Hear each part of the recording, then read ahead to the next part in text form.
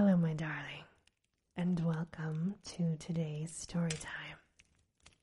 In the background, we have a warm, crackling fire to keep us both cozy. Today, we are reading A Christmas Carol, a ghost story of Christmas by Charles Dickens. If you like what you hear, please make sure to subscribe. And now, on with our story time. But you were always a good man of business, Jacob, faltered Scrooge, who now began to apply this to himself. Business, cried the ghost, wringing its hands again. Mankind was my business. The common welfare was my business. Charity, mercy, forbearance, and benevolence were all my business. The dealings of my trade were but a drop of water in the comprehensive ocean of my business. It held up its chain at arm's length, as if that were the cause of all of its unavailing grief, and flung it heavily upon the ground again.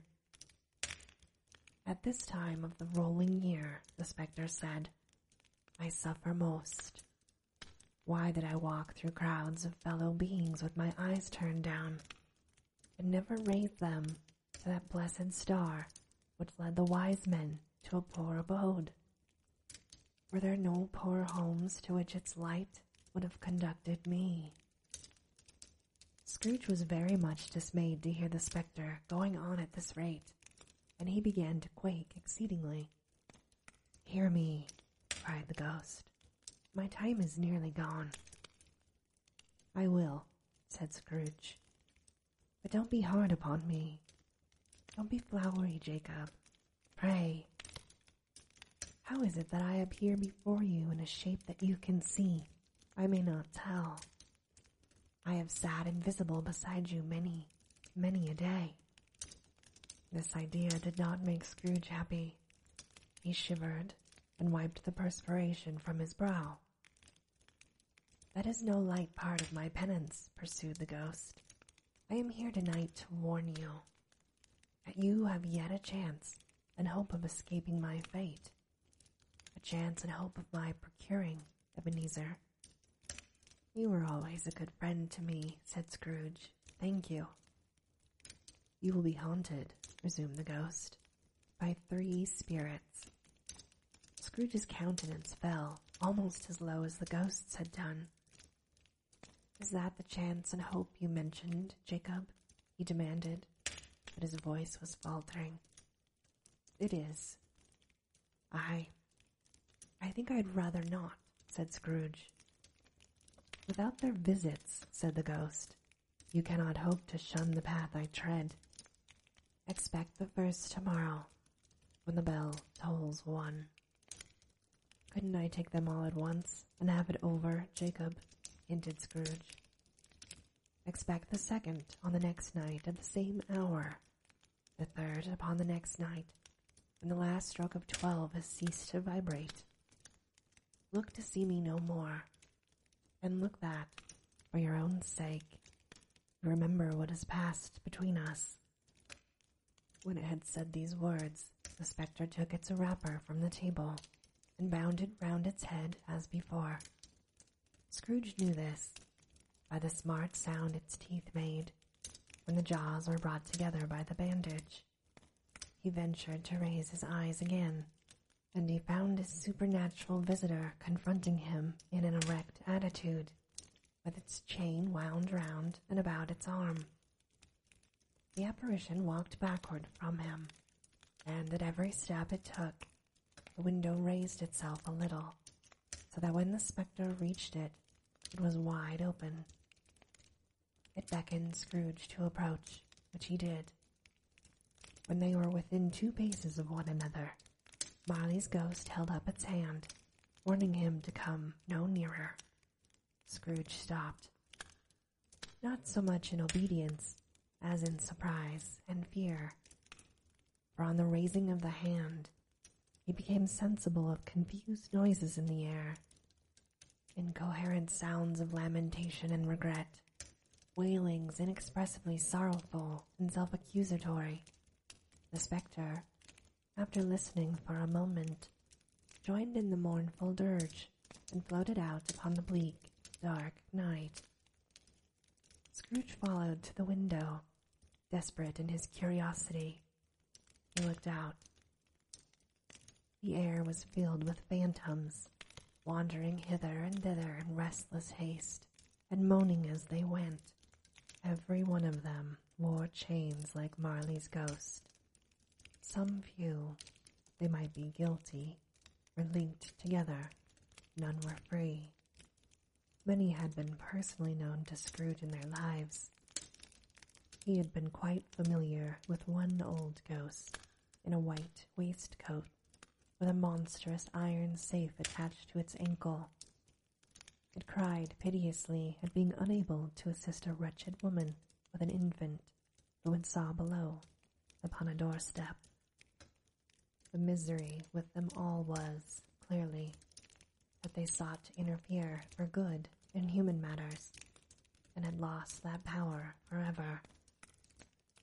Whether these creatures faded into mist, or mist enshrouded them, he could not tell. But they and their spirit voices faded together, and the night became as it had been when he walked home. Scrooge closed the window and examined the door by which the ghost had entered. It was double locked, as he had locked it with his own hands, and the bolts were undisturbed. He tried to say humbug, but stopped at the first syllable, and being, from the emotion he had undergone, or the fatigues of the day, or his glimpse of the invisible world, or the dull conversation of the ghost, or the lateness of the hour, much in need of repose, he went straight to bed without undressing, and fell asleep upon the instant. Stave 2, the first of the 3 spirits. When Scrooge awoke, it was so dark that looking out of bed, he could scarcely distinguish the transparent window from the opaque walls of his chamber. He was endeavoring to pierce the darkness with his ferret eyes when the chimes of a neighboring church struck the 4 quarters, so he listened for the hour. To his great astonishment, the heavy bell went on from 6 to 7, from 7 to 8, and regularly up to 12. Then it stopped. 12. It was past 2 when he went to bed. The clock was wrong. An icicle must have gotten to its work. 12. He touched the spring of his repeater to correct this most preposterous clock. Its rapid little pulse beat 12 and stopped. "Why, it isn't possible," said Scrooge, "that I can have slept through a whole day and far into another night. It isn't possible that anything has happened to the sun, and this is 12 at noon." The idea being an alarming one, he scrambled out of bed and groped his way to the window. He was obliged to rub the frost off with the sleeve of his dressing gown before he could see anything, and he could see very little then. All he could make out was that it was still very foggy and extremely cold, and that there was no noise of people running to and fro and making a great stir, as there unquestionably would have been if night had beaten off bright day and taken possession of the world. This was a great relief, because 3 days after sight of this first exchange, pay to Mr. Ebenezer Scrooge for his order, and so forth, would have become a mere United States security if there were no days to count it by. Scrooge went to bed again and thought, and thought, and thought it over and over and over, and could make nothing of it. The more he thought, the more perplexed he was, and the more he endeavored not to think, the more he thought. Marley's ghost bothered him exceedingly. Every time he resolved within himself, after mature inquiry, that it was all a dream. His mind flew back again, like a strong spring released, to its first position, and presented the same problem to be worked all through. Was it a dream or not? Scrooge lay in this state until the chime had gone 3/4 more, when he remembered, on a sudden, that the ghost had warned him of a visitation when the bell tolled 1. He resolved to lie awake until the hour was past, and, considering that he could no more go to sleep than go to heaven, this was perhaps the wisest resolution in his power. The corridor was so long that he was more than once convinced he must have sunk into a doze unconsciously and missed the clock. At length, it broke upon his listening ear. Ding-dong. "A quarter past," said Scrooge, counting. "Ding-dong. 1/2 past," said Scrooge. "Ding-dong." "A quarter to it," said Scrooge. "Ding-dong." "The hour itself," said Scrooge triumphantly, "and nothing else." He spoke before the hour bell sounded, which it now did with a deep, dull, hollow, melancholy 1. Light flashed up into the room upon the instant, and the curtains of his bed were drawn. The curtains of his bed were drawn aside, I tell you, by a hand. Not the curtains at his feet, nor the curtains at his back, but those to which his face was addressed. The curtains of his bed were drawn aside, and Scrooge, starting up into a half-recumbent attitude, found himself face to face with the unearthly visitor who drew them, as close to it as I am now to you, and I am standing in the spirit at your elbow. It was a strange figure, like a child, yet not so like a child as like an old man, viewed through some supernatural medium, which gave him the appearance of having receded from the view, and being diminished to a child's proportions. Its hair, which hung about its neck and down its back, was white as if with age, and yet the face had not a wrinkle in it, and the tenderest bloom was on the skin. The arms were very long and muscular, the hands the same, as if its hold were of uncommon strength. Its legs and feet, most delicately formed, were like those upper membranes, bare. It wore a tunic of the purest white, and round its waist was bound a lustrous belt, the sheen of which was beautiful. It held a branch of fresh green holly in its hand, and, in singular contradiction of that wintry emblem, had its dress trimmed with summer flowers. But the strangest thing about it was that from the crown of its head there sprung a bright, clear jet of light, by which all of this was visible, and which was doubtless the occasion of its using, in its duller moments, a great extinguisher for a cap, which it now held under its arm. Even this, though, when Scrooge looked at it with increasing steadiness, was not its strangest quality.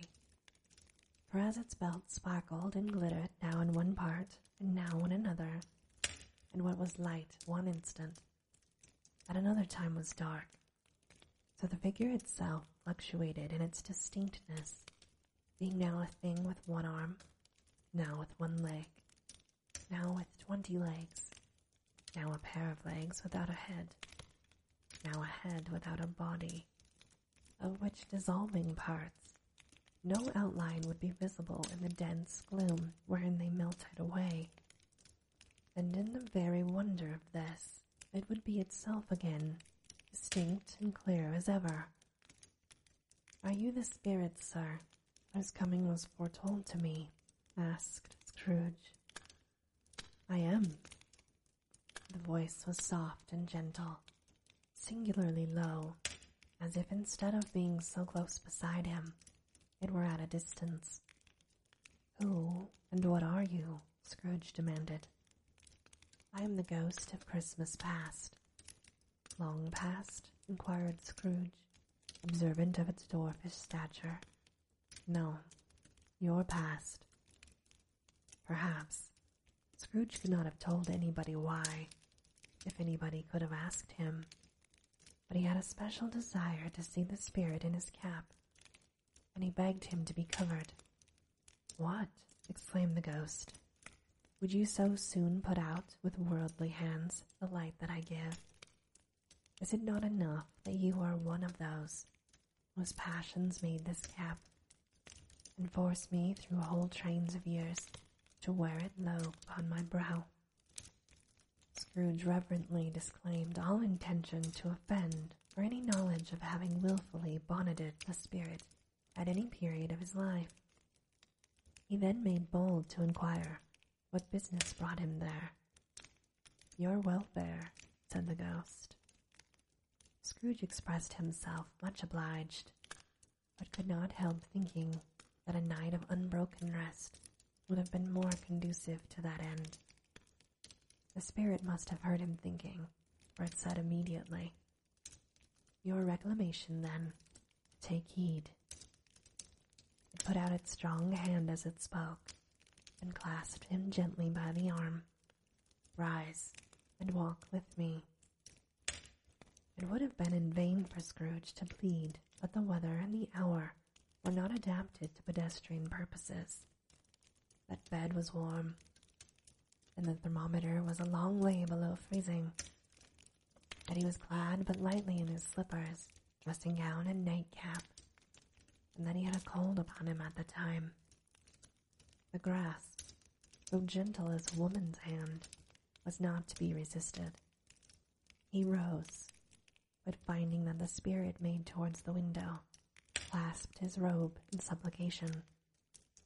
I am immortal, Scrooge remonstrated, and liable to fall. Bear but a touch of my hand there, said the spirit, laying it upon his heart, and you shall be upheld in more than this. As the words were spoken, they passed through the wall, and stood upon an open country road, with fields on either hand. The city had entirely vanished. Not a vestige of it was to be seen. The darkness and the mist had vanished with it, for it was a clear, cold winter day, with snow upon the ground. Good heaven, said Scrooge, clasping his hands together as he looked about him. I was bred in this place. I was a boy here. The spirit gazed upon him mildly. Its gentle touch, though it had been light and instantaneous, appeared still present to the old man's sense of feeling. He was conscious of 1,000 odors floating in the air, each one connected with 1,000 thoughts and hopes and joys and cares long, long forgotten. Your lip is trembling, said the ghost. And what is that upon your cheek? Scrooge muttered, with an unusual catching in his voice, that it was a pimple, and he begged the ghost to lead him where he would. You recollect the way? Inquired the spirit. Remember it, cried Scrooge with fervor. I could walk it blindfold. Strange to have forgotten it for so many years, observed the ghost. Let us go on. They walked along the road, Scrooge recognizing every gate and post and tree, until a little market town appeared in the distance, with its bridge, its church, and winding river. Some shaggy ponies now were seen trotting towards them, with boys upon their backs, who called to other boys in country gigs and carts, driven by farmers. All these boys were in great spirits, and shouted to each other, until the broad fields were so full of merry music that the crisp air laughed to hear it.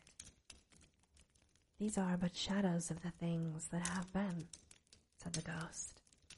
They have no consciousness of us.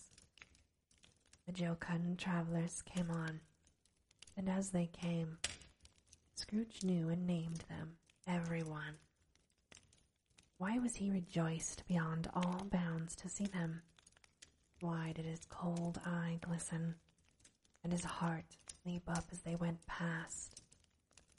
Why was he filled with gladness when he heard them give each other Merry Christmas as they parted at crossroads and byways for their several homes? What was Merry Christmas to Scrooge? Out upon Merry Christmas. What good had it ever done for him? The school is not quite deserted, said the ghost. A solitary child, neglected by his friends, is left there still.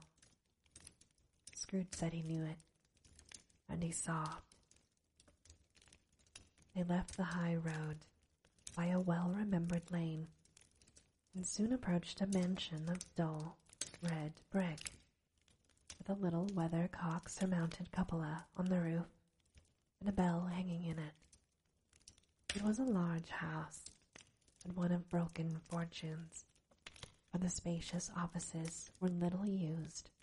Their walls were damp and mossy, their windows broken, and their gates decayed. Fowls clucked and strutted in the stables, and the coach houses and sheds were overrun with grass.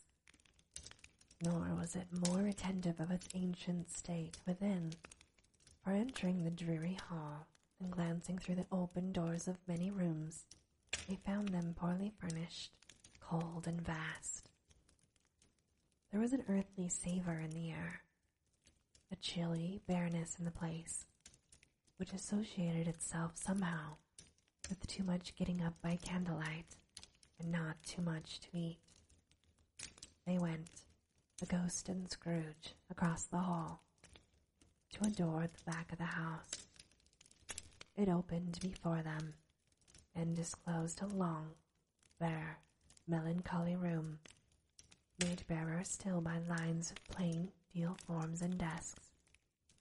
At one of these, a lonely boy was reading near a feeble fire, and Scrooge sat down upon a form and wept to see this poor, forgotten self as he used to be. Not a latent echo in the house, not a squeak and scuffle from the mice behind the paneling, not a drip from the half-thawed waterspout in the dull yard behind, not a sigh among the leafless boughs of one despondent poplar, not the idle swinging of an empty storehouse door. No, not a clicking in the fire, but fell upon the heart of Scrooge with a softening influence and gave a freer passage to his tears. The spirit touched him on the arm and pointed to his younger self, intent upon his reading. Suddenly a man in foreign garments, wonderfully real and distinct to look at, stood outside the window with an axe stuck in his belt and leading by the bridle a donkey laden with wood. "Why, it's Ali Baba!" Scrooge exclaimed in ecstasy. "It's dear old honest Ali Baba. Yes, I know. One Christmas time, when yonder solitary child was left here all alone, he did come, for the first time, just like that. Poor boy. And Valentine," said Scrooge, "and his wild brother Orson, there they go. And what's his name? Who was put down in his drawers asleep at the gate of Damascus? Don't you see him? And the Sultan's groom turned upside down by the genie. There he is upon his head. Serve him right. I'm glad of it. What business had he to be married to the princess?"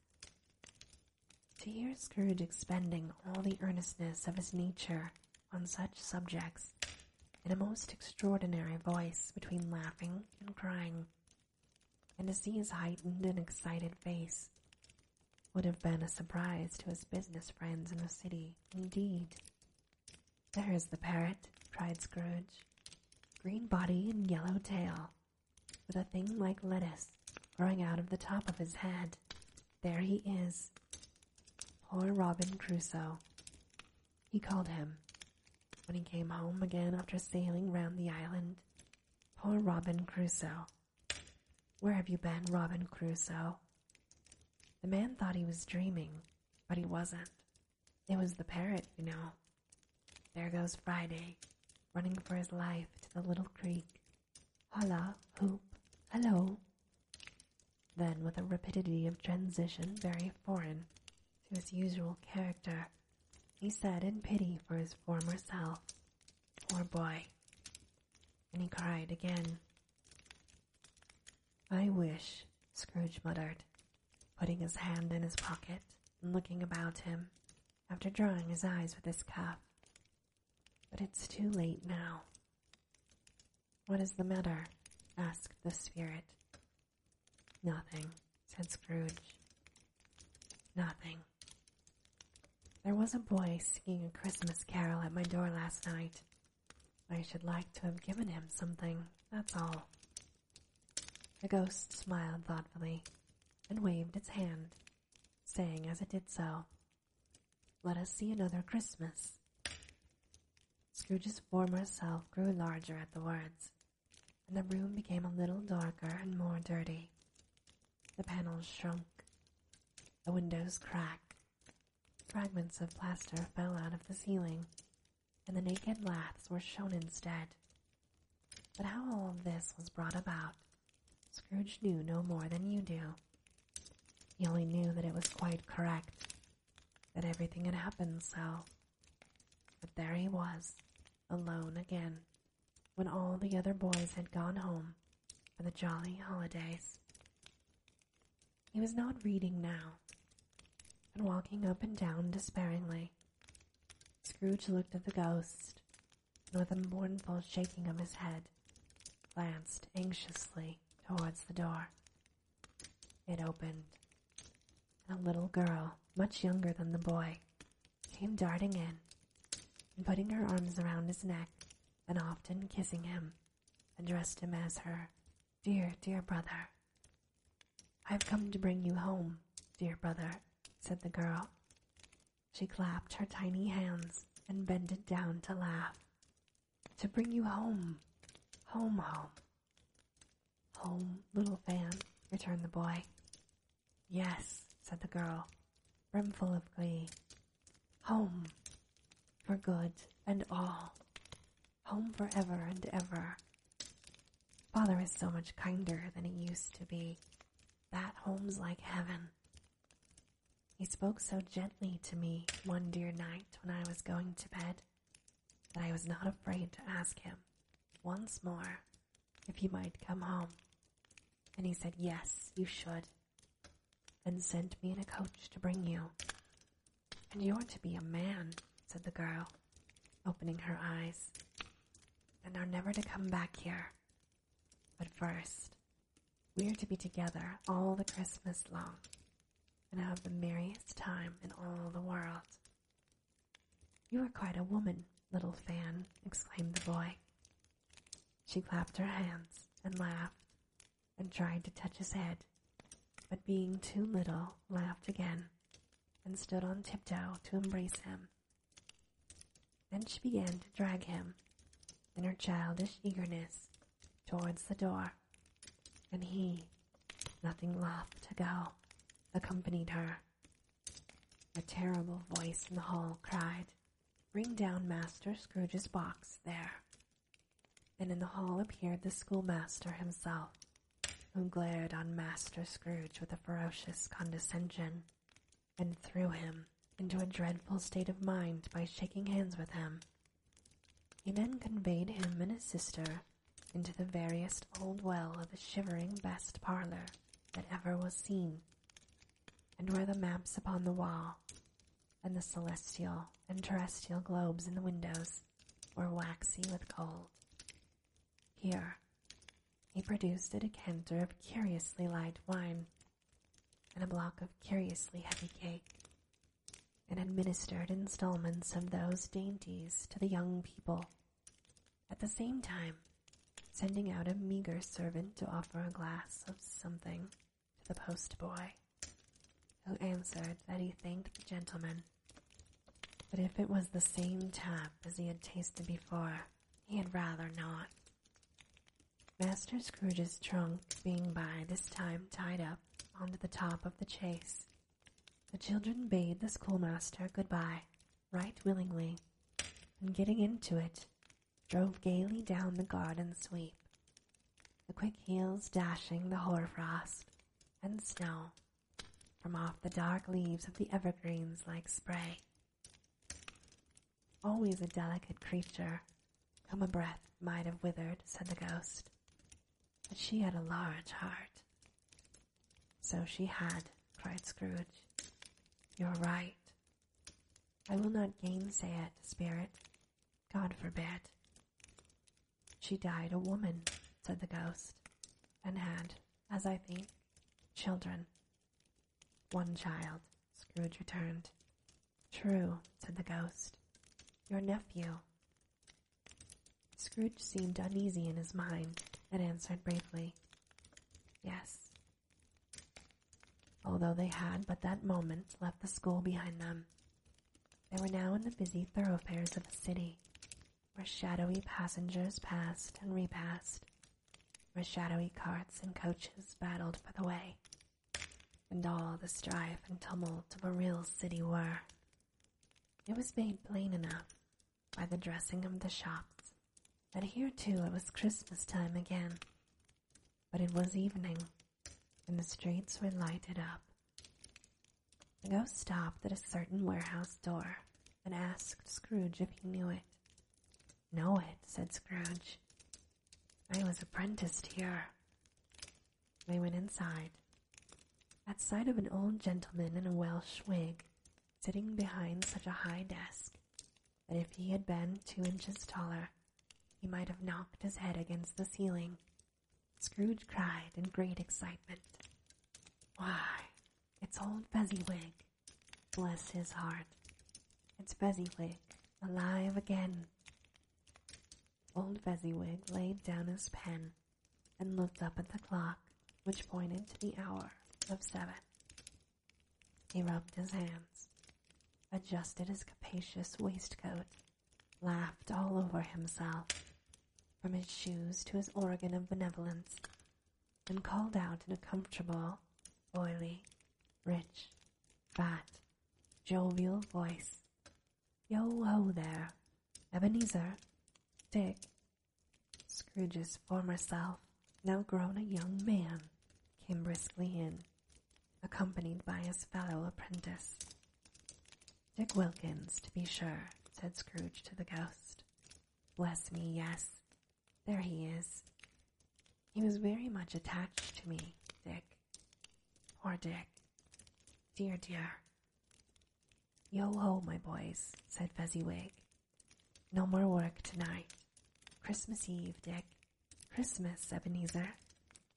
Let's have the shutters up, cried old Fezziwig, with a sharp clap of his hands, before a man can say Jack Robinson. You wouldn't believe how those 2 fellows went at it. They charged into the street with the shutters. 1, 2, 3. Had them up in their places. 4, 5, 6. Barred 'em and pinned 'em. 7, 8, 9. And came back before you had got to 12, panting like racehorses. Hilly-ho, cried old Fezziwig, skipping down from the high desk with wonderful agility. Clear away, my lads, and let's have lots of room here. Hilly-ho, Dick. Cheer up, Ebenezer. Clear away.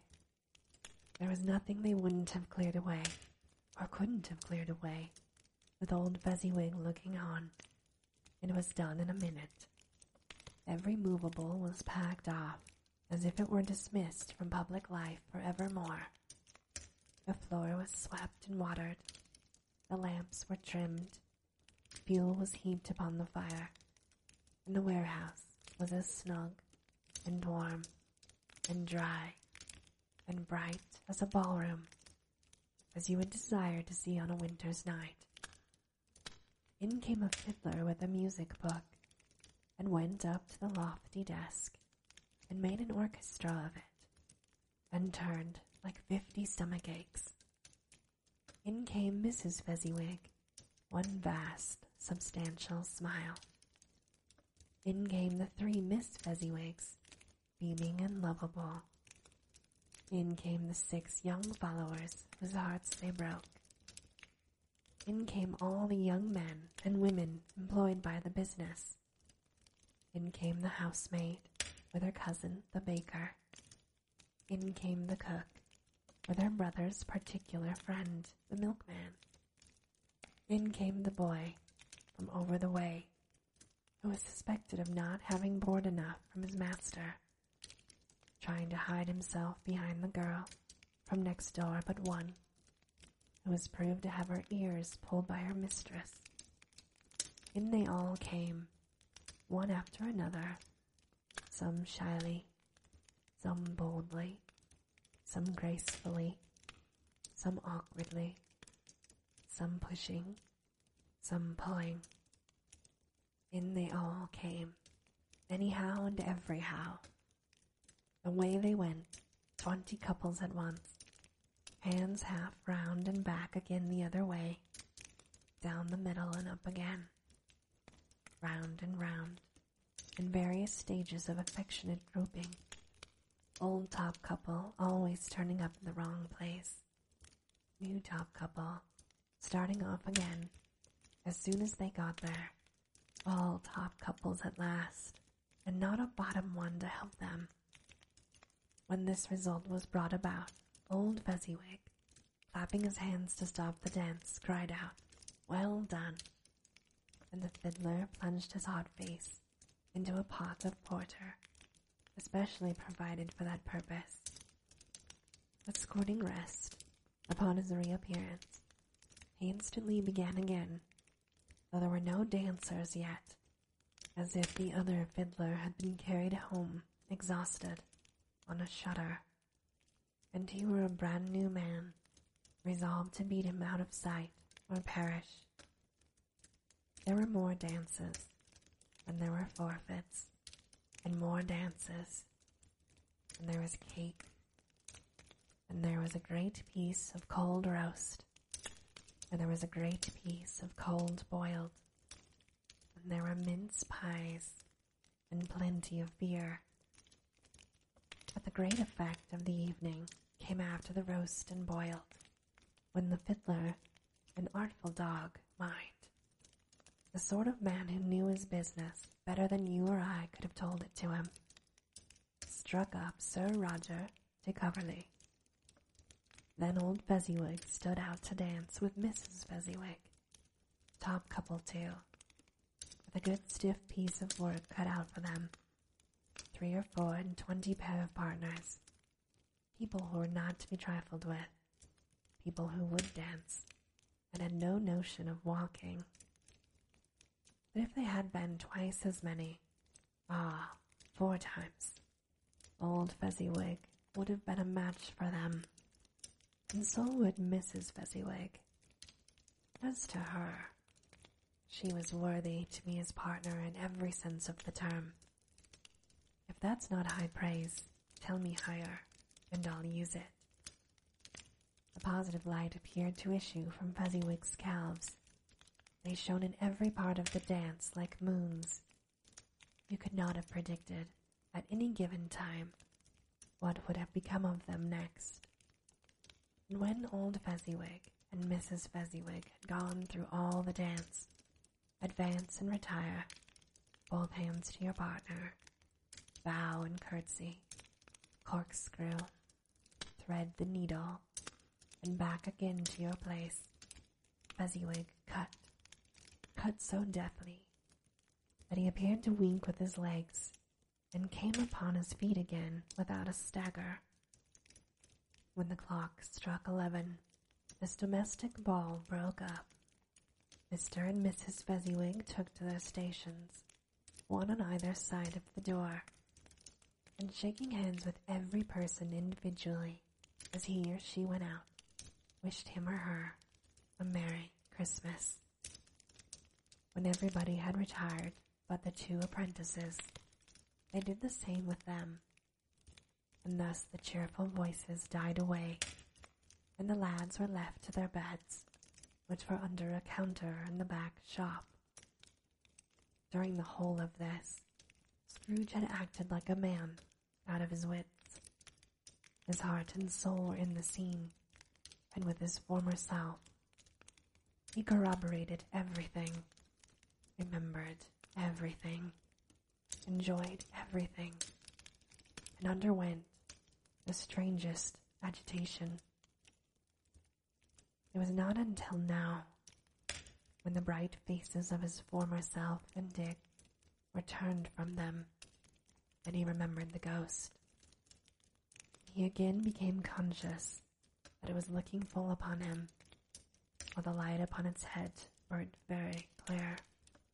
A small matter, said the ghost, to make these silly folks so full of gratitude. Small, echoed Scrooge. The spirit signed to him to listen to the two apprentices, who were pouring out their hearts in praise of Fezziwig, and when he had done so, said, "Why, is it not? He has spent but a few pounds of your mortal money, 3 or 4 perhaps. Is that so much that he deserves this praise?"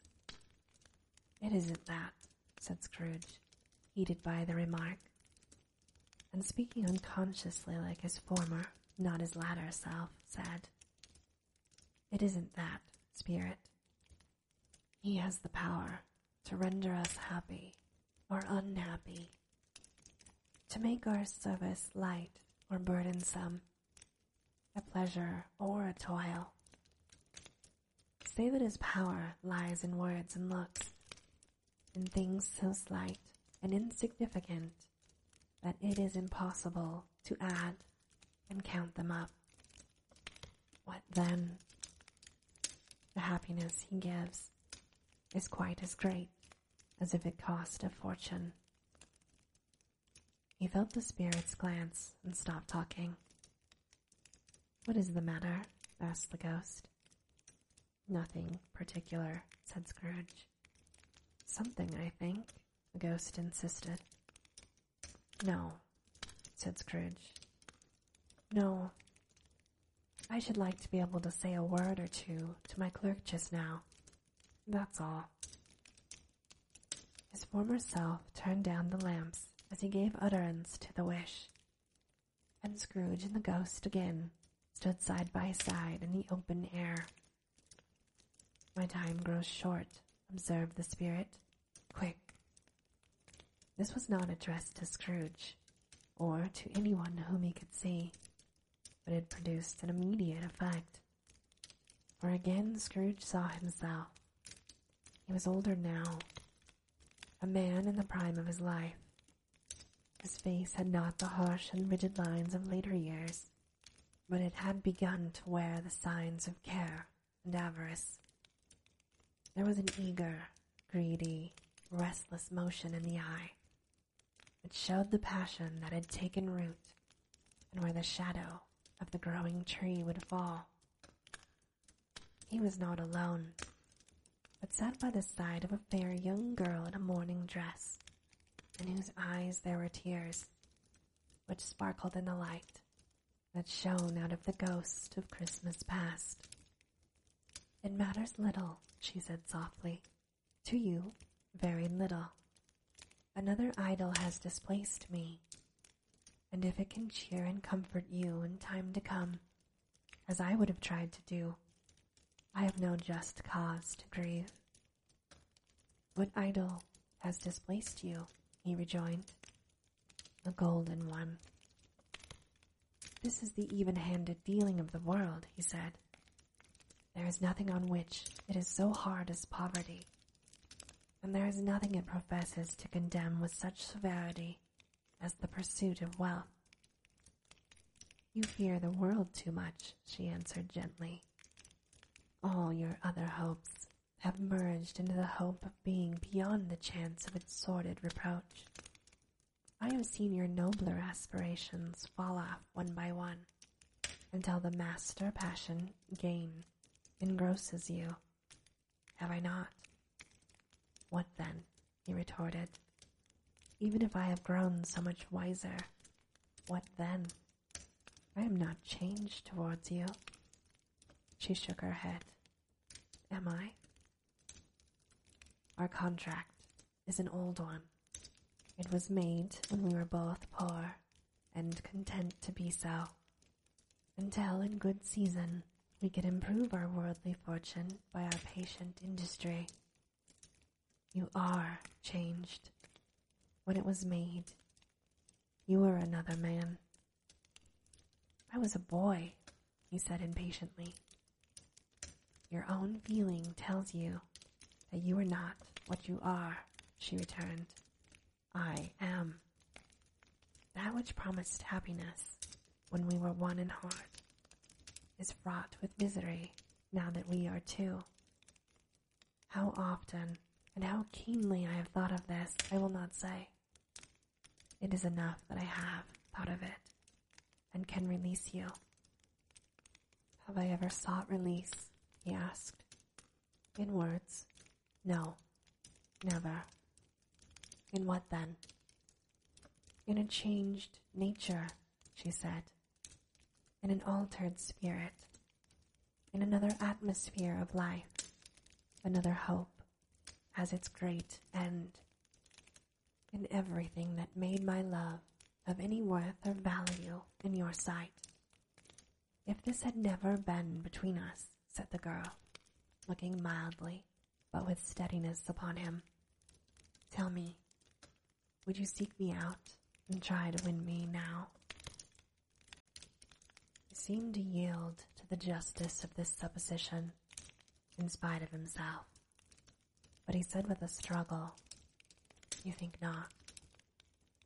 I would gladly think otherwise if I could, she answered. Heaven knows.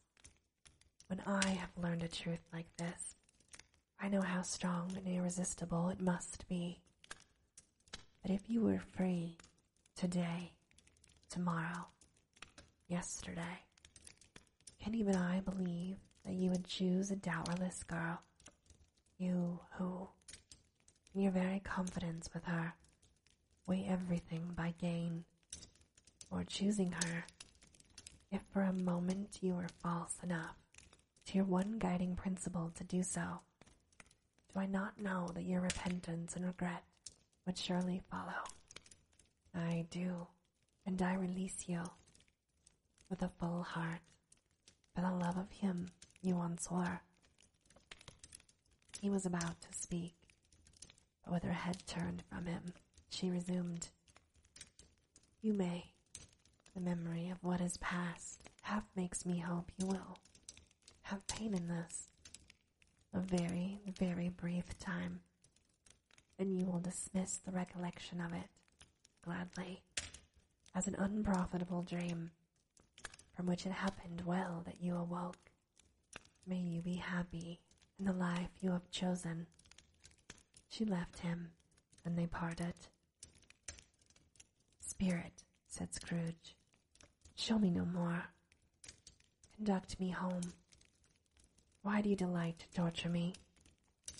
One shadow more, exclaimed the ghost. No more, cried Scrooge. No more. I don't wish to see it. Show me no more. But the relentless ghost pinioned him in both arms and forced him to observe what happened next. They were in another scene and place, a room, not very large or handsome, but full of comfort. Near to the winter fire sat a beautiful young girl, so like the last that Scrooge believed it was the same, until he saw her, now a comely matron, sitting opposite her daughter. The noise in this room was perfectly tumultuous, for there were more children there than Scrooge in his agitated state of mind could count, and, unlike the celebrated herd in the poem, there were not 40 children conducting themselves like one, but every child was conducting itself like 40. The consequences were uproarious beyond belief, but no one seemed to care. On the contrary, the mother and daughter laughed heartily, and enjoyed it very much, and the latter, soon beginning to mingle in the sports, got pillaged by the young brigands most ruthlessly. What would I not have given to be one of them? Though I never could have been so rude. No, I wouldn't, for the wealth of all the world, have crushed that braided hair and torn it down. And for the precious little shoe, I wouldn't have plucked it off. God bless my soul, to save my life. As to measuring her waist in sport, as they did, bold young brood, I couldn't have done it. I should have expected my arm to have grown rounded for a punishment, and never come straight again. And yet, I should have dearly liked, I own, to have touched her lips, to have questioned her, that she might have opened them, to have looked upon the lashes of her downcast eyes, and never raised a blush, to have let loose waves of hair, an inch of which would be a keepsake beyond price. In short, I should have liked, I do confess, to have had the lightest license of a child, and yet to have been man enough to know its value. But now a knocking at the door was heard, and such a rush immediately ensued, as she with laughing face and plundered dress was borne towards it, the center of a flushed and boisterous group, just in time to greet the father, who came home attended by a man laden with Christmas toys and presents. Then the shouting and the struggling and the onslaught that was made on the defenseless porter, the scaling him with chairs for ladders to dive into his pockets, to spoil him of brown paper parcels, hold on tight by his cravat, hug him round his neck, pommel his back, and kick his legs in irrepressible affection. The shouts of wonder and delight with which the development of every package was received, the terrible announcement that the baby had been taken in the act of putting a doll's frying pan into its mouth, and was more than suspected of having swallowed a fictitious turkey glued on a wooden platter, the immense relief of finding this a false alarm, the joy and gratitude and ecstasy, they are all indescribable alike. It is enough that by degrees the children and their emotions got out of the parlor, and by one stair at a time, up to the top of the house, where they went to bed, and so subsided. And now Scrooge looked on more attentively than ever, when the master of the house, having his daughter leaning fondly on him, sat down with her mother at his own fireside, and when he thought that such another creature, quite as graceful and as full of promise, might have called him father, and been a springtime in the haggard winter of his life, his sight grew very dim indeed. Well, said the husband, turning to his wife with a smile, I saw an old friend of yours this afternoon. Who was it? Yes. How can I? Tut, I don't know, she added in the same breath, laughing as he laughed. Mr. Scrooge? Mr. Scrooge it was. I passed his office window, and as it was not shut up, and he had a candle inside, I could scarcely hope seeing him. His partner lies upon the point of death, I hear, and there he sat alone, quite alone in the world, I do believe. Spirit, said Scrooge in a broken voice, remove me from this place. I told you these were shadows of the things that have been, said the ghost. That they are what they are. Do not blame me. Remove me, Scrooge exclaimed. I cannot bear it. He turned upon the ghost, and seeing that it looked upon him with a face in which, in some strange way, there were fragments of all the faces it had shown him, wrestled with it. Leave me. Take me back. Haunt me no longer. In the struggle, if that can be called a struggle in which the ghost, with no visible resistance on its own part, was undisturbed by any effort of its adversary. Scrooge observed that its light was burning high and bright, and dimly connecting that with its influence over him, he seized the extinguisher cap, and by a sudden action pressed it down upon its head. The spirit dropped beneath it, so that the extinguisher covered its whole form. But though Scrooge pressed it down with all his force, he could not hide the light, but streamed from under it in an unbroken flood upon the ground. He was conscious of being exhausted and overcome by an irresistible drowsiness, and further, of being in his own bedroom. He gave the cap a parting squeeze, in which his hand relaxed, and had barely enough time to reel to bed before he sank into a heavy sleep. And this, my darling, ends our story time for today. As always, I hope that you have very sweet and creepy dreams.